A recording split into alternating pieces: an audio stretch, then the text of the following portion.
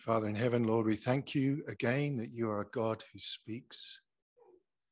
You're a God who promises to rebuke, correct, admonish, exhort us to love and good deeds so that we will be fully equipped to be men and women of God.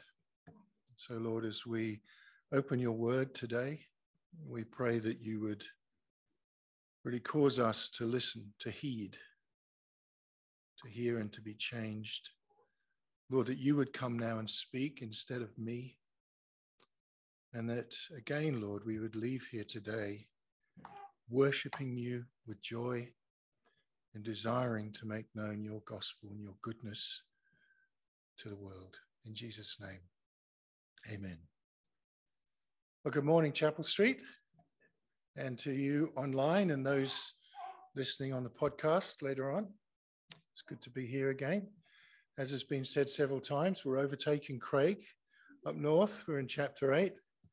If you count Luke by chapters, we're officially a third of the way through, although some chapters are more long than others. And here we are, straight back into Jesus, straight back into his teaching, straight back into the wow and the now and the how. And he's preaching the good news of the kingdom of God. That's why he came, to preach it, to demonstrate it, to be it, and to live for God's glory, his Father's glory. And we come now to the parable of the sower. It's really the parable of the sower and the seed, but it's called the parable of the sower. It's there in Luke, of course. It's there in Matthew and Mark. They're very, very similar readings of them all. And you'll note from what Dave was reading that Jesus gives the parable to the multitude. And a parable is not the open picture of truth. It's an element of truth that drives us to think and understand the picture that is deeper, the profound truth that's there. But he opens that part up only to the disciples, explains the parable that he just told to the multitude just to the disciples. And in it, in the context of this, he says, he who has ears to hear, let him hear. But then he explains it just to the disciples. And I've got a question for us just to rhetorically think about as you start to listen to this word. Which group are you in? Are you the multitude that are just going to hear the parable? Or are you the disciples of Christ that are going to hear the explanation? Because you have both of them right in front of you. So please hear and heed the explanation, because it's here for you today too. Sometimes when you hear messages on this passage, they kind of become very moralistic, sort of simplistic ways of living. But I actually think whilst that's there, this is a really scary piece of scripture. This parable should terrify us because it concerns real faith. It asks the question, am I really a Christian? It asks the question, am I really growing? It concerns faith, salvation, and growth.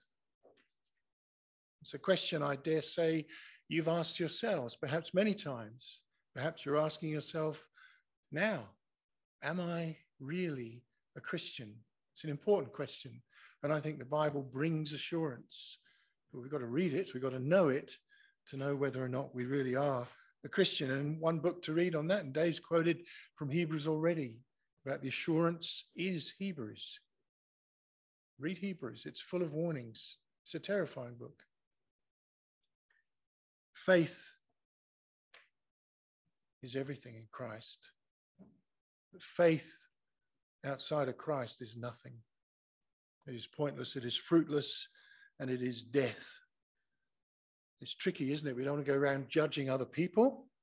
So-and-so doesn't really believe in Christ. But we do want to examine our lives and question whether there is fruit. Question whether my faith is genuine, whether there is growth. So don't sit here this morning and make the assumption that you're a Christian just because you're here And just because you know Scripture, it might not be true. Peter tells us elsewhere, make your calling and election sure. Paul says that we have to work out our salvation in fear and trembling. Make no assumptions about things. It's a serious business. So if you have ears to hear, listen, please. Listen this morning. It's about hearing the word and responding. Let this message not fall on deaf ears, on dead ears.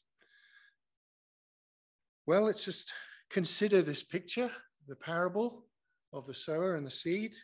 There's a sower. He's sowing seed. He's casting seed out into the field. And the seed, we're told, is the word of God. Some people argue that that's just the full Bible, and some people argue that it's the gospel. And what I want to say is the full Bible points to the glory, the now, the wow of Christ, and that is the gospel. Jesus is preaching the good news of the kingdom of God, and here's a reference to that good news. Matthew literally says the seed is the word of the kingdom.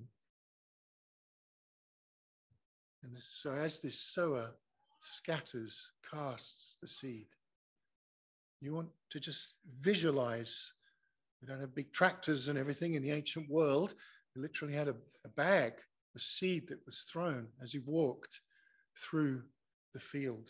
You can picture it, can't you? Casting a big swathe of seed. And some of it falls on the path. It's trampled underfoot.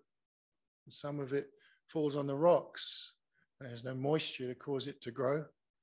And some of it falls into the thorns and it's choked up and cannot grow. But some of it, of course, falls into the good soil. It's a picture that you can think of and identify with. And of course, back then, it was even easier to identify with. More people lived off the land than we have today. But I want you to think this morning about the place where the seed falls in terms of our hearts. Yes, there's a predicament. There's the soil, there's the path, the rocks and the thorns. There's a place, a context where that seed falls. But it's really a picture of our hearts, what our hearts are like in that context. The place where it falls depends utterly on God, doesn't it? He's sovereign. We go around saying that all the time. It depends on him. But how we respond, although provoked and encouraged and exhorted by the very word and by the Spirit, also we have a responsibility there. And that's why the state of the human heart is so important. So let's delve into it carefully. We'll go through the explanation and see if we can pick out some more things for ourselves. So verse 10, Jesus starts to explain the parable to the disciples and accordingly to us. Verse 10, chapter 8, the Lord says, "To you it has been given to know the secrets of the kingdom of God, but for others they are in parables, so that seeing they may not see and hearing they may not understand. Now the parable is this: the seed is the word of God. The seed is the word of God. The ones along the path are those who have heard. But then the devil comes and takes away the word from their hearts, so that they may not believe and be saved." That's the first one, the path. It's trodden in by the foot, cannot grow.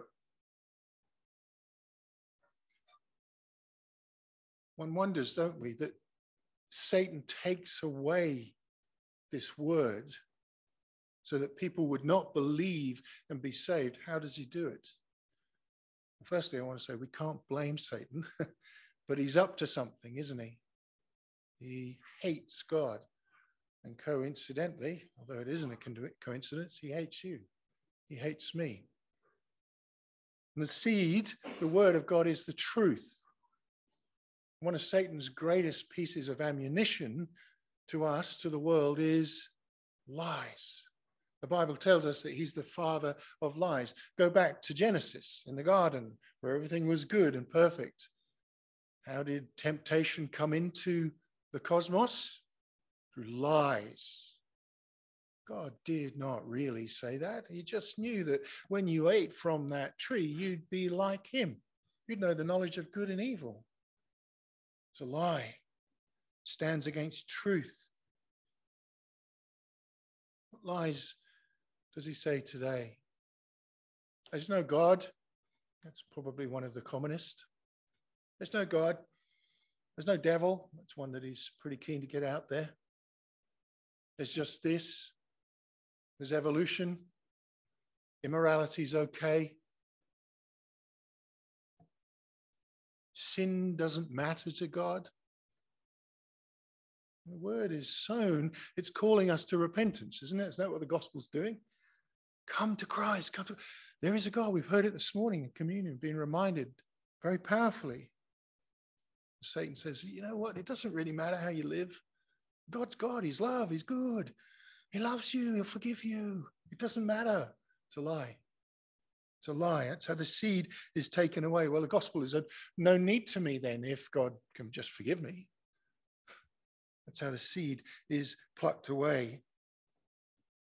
He also lies in a converse way.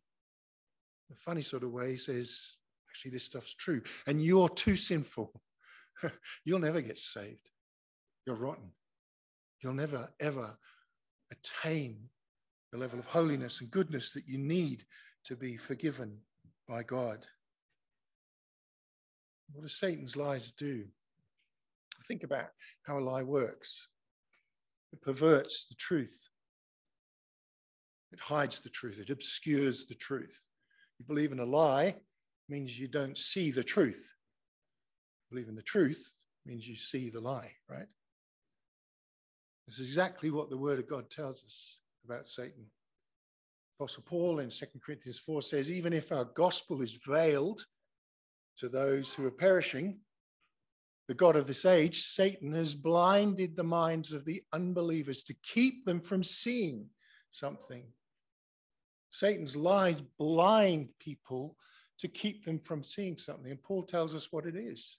He says it's the light of the gospel. It's the light of the seed that's sown, which is, he says, the glory of Christ, who is the image of God. And Satan lies about that.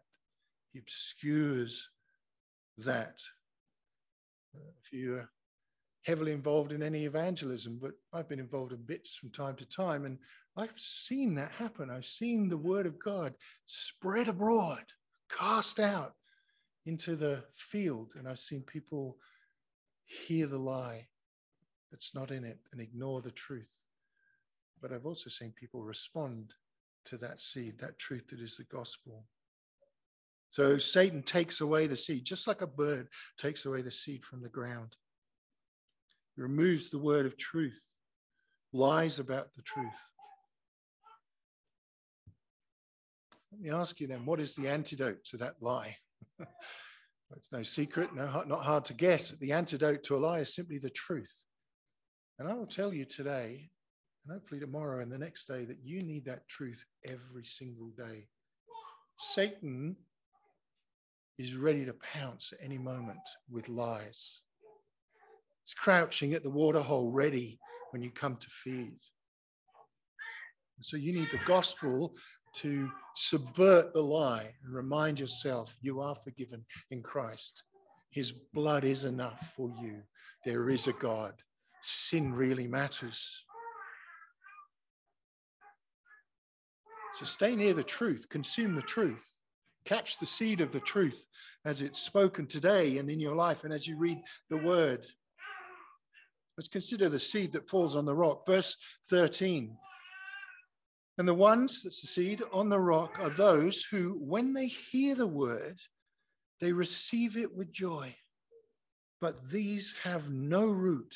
They believe for a while, and in time of testing, they fall away. The first thing I want us to note there is that these people receive the word with joy. It's good news, isn't it? It's good news about your sinful state and God's beauty and his holiness and his majesty. Wouldn't you receive that with joy? And there's a level of belief, and I don't understand exactly how that works. It doesn't seem to fruit, but they receive it with joy. I'm saved. Amen. It's good news. But then testing comes, and they fall away. And what does this say about their faith? When hardship comes, they fall away. They move away from God. Their faith isn't real. It's weak. Perhaps it's focused on the wrong thing. You know, it's possible as a Christian to know all the theology, to know all of the Bible, and yet be focused on the wrong thing. You see, this thing that we're meant to be focused on is Christ, the light of the gospel. It's the glory of God. It's so easy to come and hear this great news and say, wow, you did this for me. You saved me. Does it sound like it's all about God, or does it sound like it's all about me? It's really that you're saved so that you can know him, that you can enjoy him, that you can live for him. And Christianity is often kind of sold today as that thing that we need because it is about us. It fulfills us. The best way to test that is through testing, through hardship, through suffering.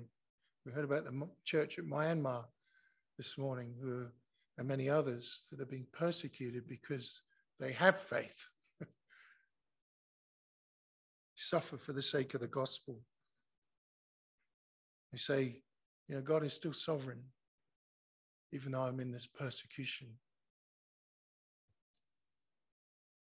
Listen to 1 Peter chapter 1, verse 3.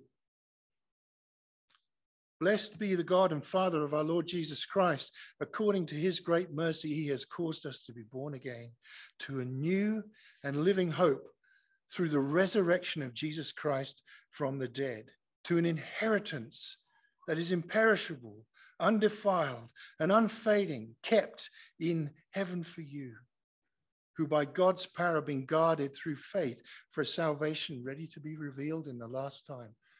What do you say when you hear that? Amen. You receive that message with joy, don't you? Isn't that good? It's good news. That's the gospel, right? It's good news. Then Peter says this, in this you rejoice, though now, for a little while, if necessary, you have been grieved by various trials, so that, listen to this, so that the tested genuineness of your faith, more precious than gold that perishes, though it's tested by fire, may be found to result in the praise and the glory and the honor of the revelation of Jesus Christ. See, the reason for this testing and this trial is to demonstrate to me and to you whether or not I believe in Christ. Those Christians in Myanmar and other places, and us here, I hope, will persevere in suffering. Will not be like those seeds that land on the rock that fall away, or the rock that falls away. Where is my heart? What do I believe in? What do I believe it's for? Is it for me, or is it for Christ? Is my hardship going to result in the praise and the glory and the honor, the revealing of Jesus Christ? I don't know if you know people that have suffered terrible things and have fallen away. Seems to be the thing that proves your faith, doesn't it? I will still trust in God. I know I can think of people right now that continue to trust in God in spite of the struggle and the persecution and the suffering that they experience. But I also know people that the moment suffering came along, turned away from God. Why would God do that to me? Well, it says here why. He wants to test your faith. He wants you to know whether your faith is real. Is your faith weak? Perhaps if you have no understanding of God more than the gospel, you will struggle when trials come. But if you have that understanding that this is for his glory, then perhaps you will persevere in Christ. We have an example of that in Jesus himself, don't we? The joy set before him, the Bible says, it's Hebrews again, endured the cross, despised the shame, and sat down at the right hand of the Father on high. It was through suffering, Hebrews tells us, that Jesus was perfected. His mettle, his truth, his trust in his Father was proved by the way he continued and endured in suffering. And then there's the thorns. Back to Luke 8, verse 14. The seed that falls in the thorns. And as for what fell among the thorns, they are those who hear, but as they go on their way, they are choked by the cares and the riches and the pleasures of life, and their fruit does not mature. The fruit literally, or the seed literally, doesn't grow to produce fruit because they're stifled. They're caught up in something. And the thing that they're caught up in is literally the world. The pleasures of life, the riches, the cares of life, the things that seem to matter most in the world. The seed doesn't grow, it doesn't bear fruit, it doesn't mature. The world looks attractive, doesn't it? That's because Satan makes it look attractive. There are elements of the world that declare the glory of God, right? The stars, the picture of creation, the picture of God's holiness that's in the world, his invisible attributes, his eternal power, his divine nature. You can see those things. But then the lies in there as well. You will enjoy this. This is what God wants you to have. It's very easy to love the world. It's very easy. You don't have to try. It's quite hard to love God in contrast without his word, without his spirit working in us. We won't love him. So many lies. Think of Romans 12, where Paul says, don't be conformed to the pattern of the world.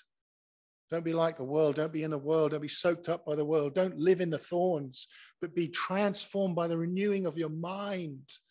How's your mind going to get renewed? Well, it's not going to get renewed without truth in it. It's not going to get renewed without the word of God in it.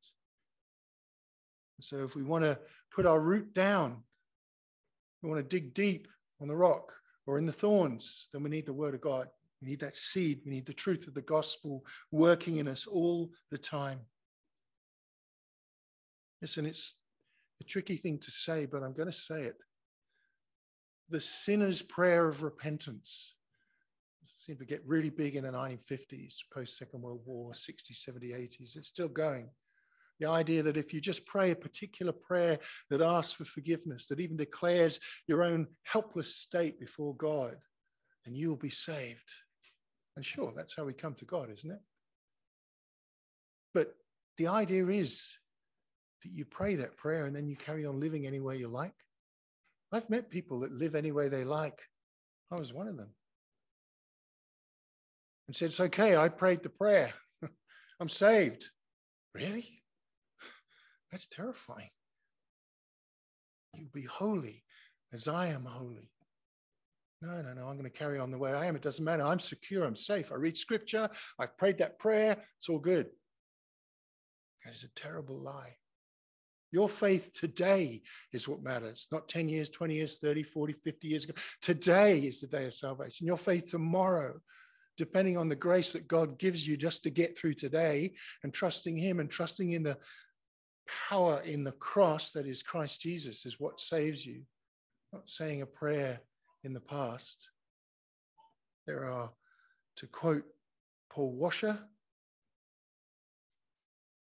hell is full of people that prayed that prayer.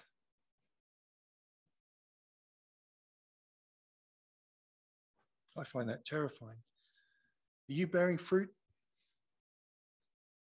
What's your heart like before God? Which are you? Well, let's come then to the good soil. Verse 15.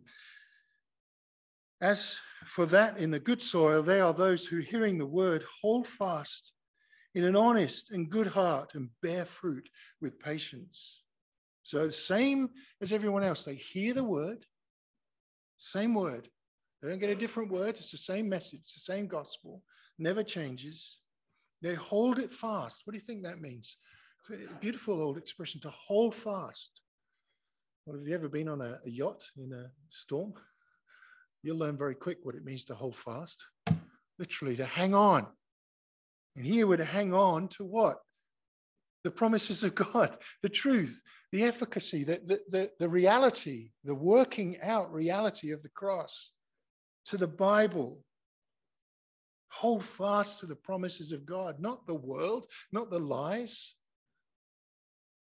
Believe God. And then it says, in an honest and good heart. I like that. In an honest and good heart. And again, if you think back to that prayer that you can pray and say you're saved, you can even do that honestly and earnestly. The heart's very deceitful, desperately wicked, the Bible tells us. But here, an honest and good heart, again, it's about that heart condition, isn't it?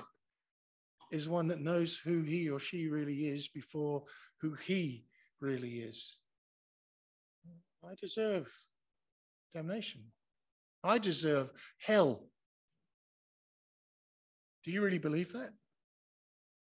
Do you? Do you really believe that you're a sinner? Do you really believe that you deserve judgment? An honest and good heart, when the seed of the gospel is scattered, does. I'm a sinner, now a saint. How ought I to walk then? That's an honest and a good heart. And the result of this soil, this good soil, the result is that the kernel of the seed dies and grows, and it bears much fruit. Well, what are the good fruits then? Well, it's the works of holiness.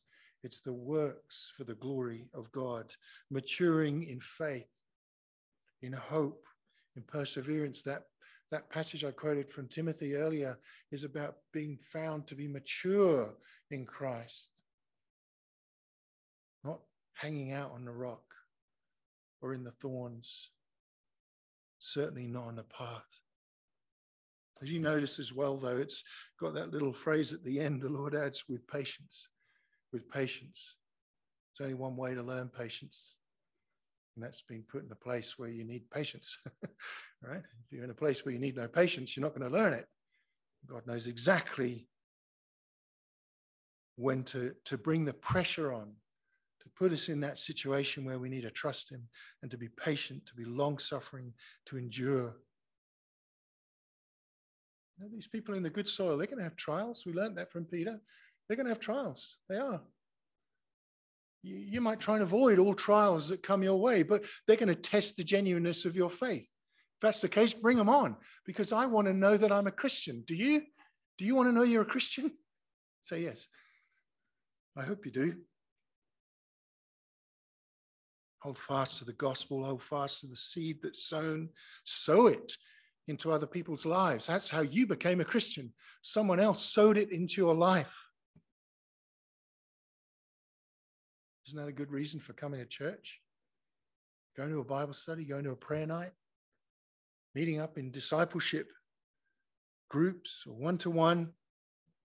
One person has said it's really important to read the Bible into your life, but it's also important to read your life into the Bible.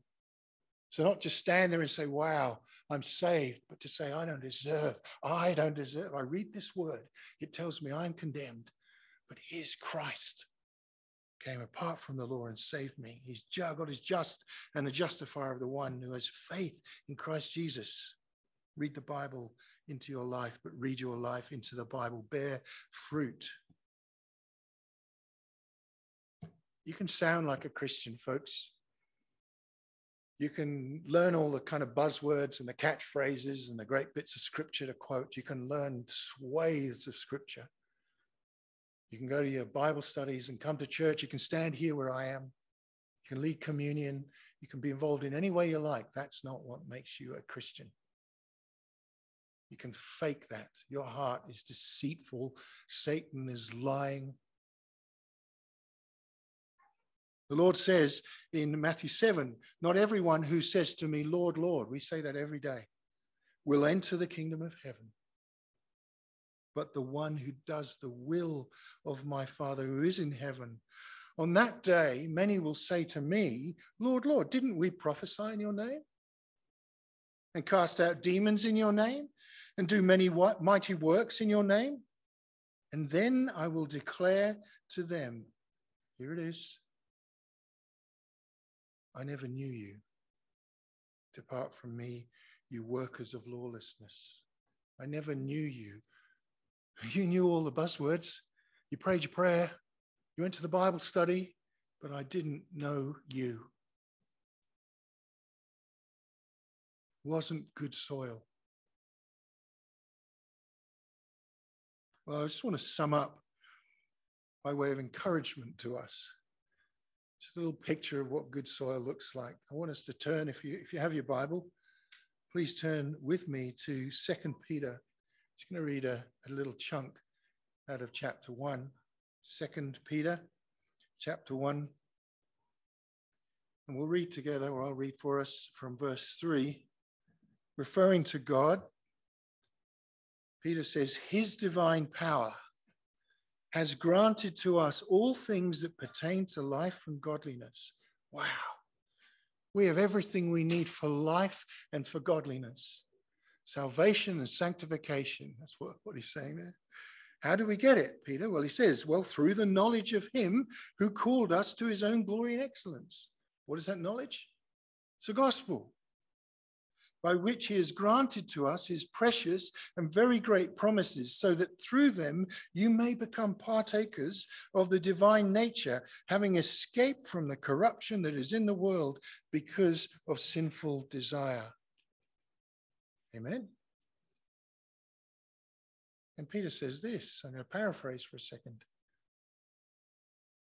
Because of all those things, because you've been given everything for life and godliness through the word, and you have salvation, verse 5, for this reason, because of those things, make every effort to supplement your faith with virtue, and virtue with knowledge, and knowledge with self-control, and self-control with steadfastness, and steadfastness with godliness, and godliness with brotherly affection, and brotherly affection with love.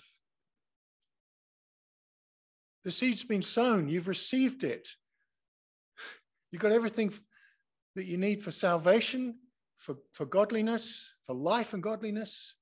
So are you adding these things? Because that sounds like fruit to me. Does it sound like fruit to you? Then Peter goes on, verse 8, for if these qualities are yours, and listen, and are increasing, they keep you from being ineffective or unfruitful in the knowledge of our Lord Jesus Christ. That's astounding. You get on the right journey, if you like, by being saved from a knowledge of Jesus Christ, from the gospel. You then add to these truths your walk.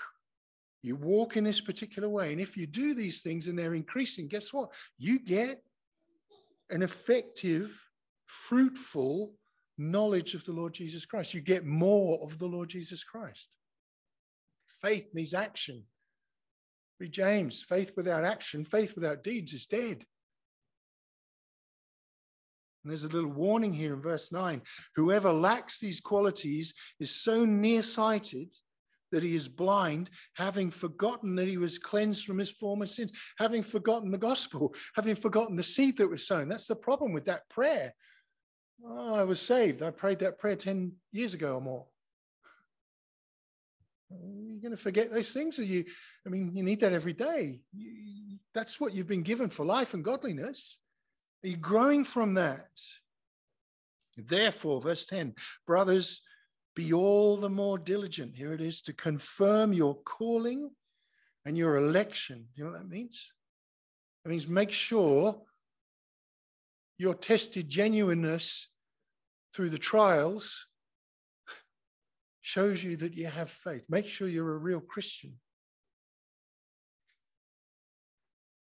If you practice these qualities, you will never fall. You will never be like the seed on the rock. You'll never be like the seed that's being trampled underfoot on the path. You'll never be like the seed that's being choked by the thorns. If you practice these qualities, you'll never fall. For in this way, there will be richly provided for you an entrance into the eternal kingdom of our Lord and Savior, Jesus Christ. Jesus Christ was preaching the gospel, the good news of the kingdom. And this parable should wake us up. It's a deadly parable. If you're here and you don't know Christ really, I never knew you, right? If you don't know him, then repent. Here's the seed. Will you permit me for a moment? Will you? Just to cast the seed again. We've been reminded again this morning in communion. He died. He really died for you, for your sin. He took the penalty of your sins. He sat under the law, which was holy, demonstrated the beautiful, holy, righteous character of God, and said, punish me, judge me. Don't judge Sam, judge me. Judge me instead of him so that he will get my righteousness. And the result? He died, gave up his life, because the wages of sin is death. Christ never sinned, but he took my sin. He was in the grave. On the third day, he was alive. That's the seed. That's the hope. Do you receive it with joy? I do. I hear it every day. And I get excited about it. You should. You should really get excited about it. What's your heart like? Did you hear the word and Satan lied to you and took it away? Did you hear the word and fall away when things got tough? Do you think you were saved and it was all okay? You could carry on sinning and loving the world? And what are you going to say to the Lord on the last day? Lord, Lord, do you know him? Is there fruit? Is there growth? So I'm passionate about this because I want you to challenge me. I'm terrified. What if there's no fruit or growth in my life? Are you going to point it out? I hope you are. Do it gently, but be honest. In order for that seed to grow, the Lord says this elsewhere in the departing discourse in John, I think, that the seed has to die. I don't want to mix our metaphors up too much here. It's not what the Lord's talking about in this parable, but you have to die in order to grow. You have to die to self. You cannot live to Christ and live to self. I know it's a battle. I know it's a struggle, but we're saints. We have to live by that. We have to live like saints. We have to be saints. Christ makes us that way, but we have to walk in that way. Die to self. Live for Christ. Live for his glory. Let Christ do this work in you. You can't do it on your own. In a moment, we're going to sing a song that has the stanza, "To this I hold, my hope is only Jesus. All the glory evermore to him. When the race is complete, still my lips shall repeat, yet not I, but Christ in me. Not I, Christ in me." Let me just appeal to you in closing to be good soil. To be good soil, to check whether you're on the rock, to check whether you're in the world, you're in the path. Repent. Come to Christ. Don't be ashamed of that. Come to Christ. Know him, love him, know him, so that he can say, I know you, Sam. You're weak, you're feeble, you're imperfect, but you're a saint. You're covered by my blood. You've got my righteousness. I know you. Keep the word in your life, devour it, learn it. We don't seem to memorize scripture anymore. Meditate on it. Don't just read it. I spoke to a guy some years ago who didn't read the Bible and went to church. I said, why don't you read the Bible? He said, I read it once. I said, look, I challenge you to read it every day. Saw him next week. He said, I've done the first 4 books of the Bible. That's great, but it's not great. Meditate on the word. Let it do something to you. It's truth. It's going to do something to you. Take your time. It's good to go through Luke slowly as well as the speed that we're going at. Become good soil. Is there selfish ambition in your heart? Is there pride? Is there malice? That's what the Lord says. Get rid of it. Become good soil. Get off the path. Stay away from the thorns. Get off the rock. Be good soil. As for that in the good soil, they are those on whom, hearing the word, hold it fast in an honest and good heart and bear fruit with patience. Let's pray. Father in heaven, Lord, I thank you so much that your word says that your word never goes forth and returns void on the basis of your sovereign will. And so, Lord, as we've heard your word today, I pray that you have, in every sense, alarmed us, Lord, to check where we're at. I pray, Lord, that you have given us a little shake to consider whether we are growing in Christ. I pray, Lord, that your word, your spirit, all these promises and truths that tell us of your glory would be the very thing that spur us on to love and good deeds, to grow, to live for your glory, your honor and praise at the revealing of Christ Jesus. In Jesus' name, amen.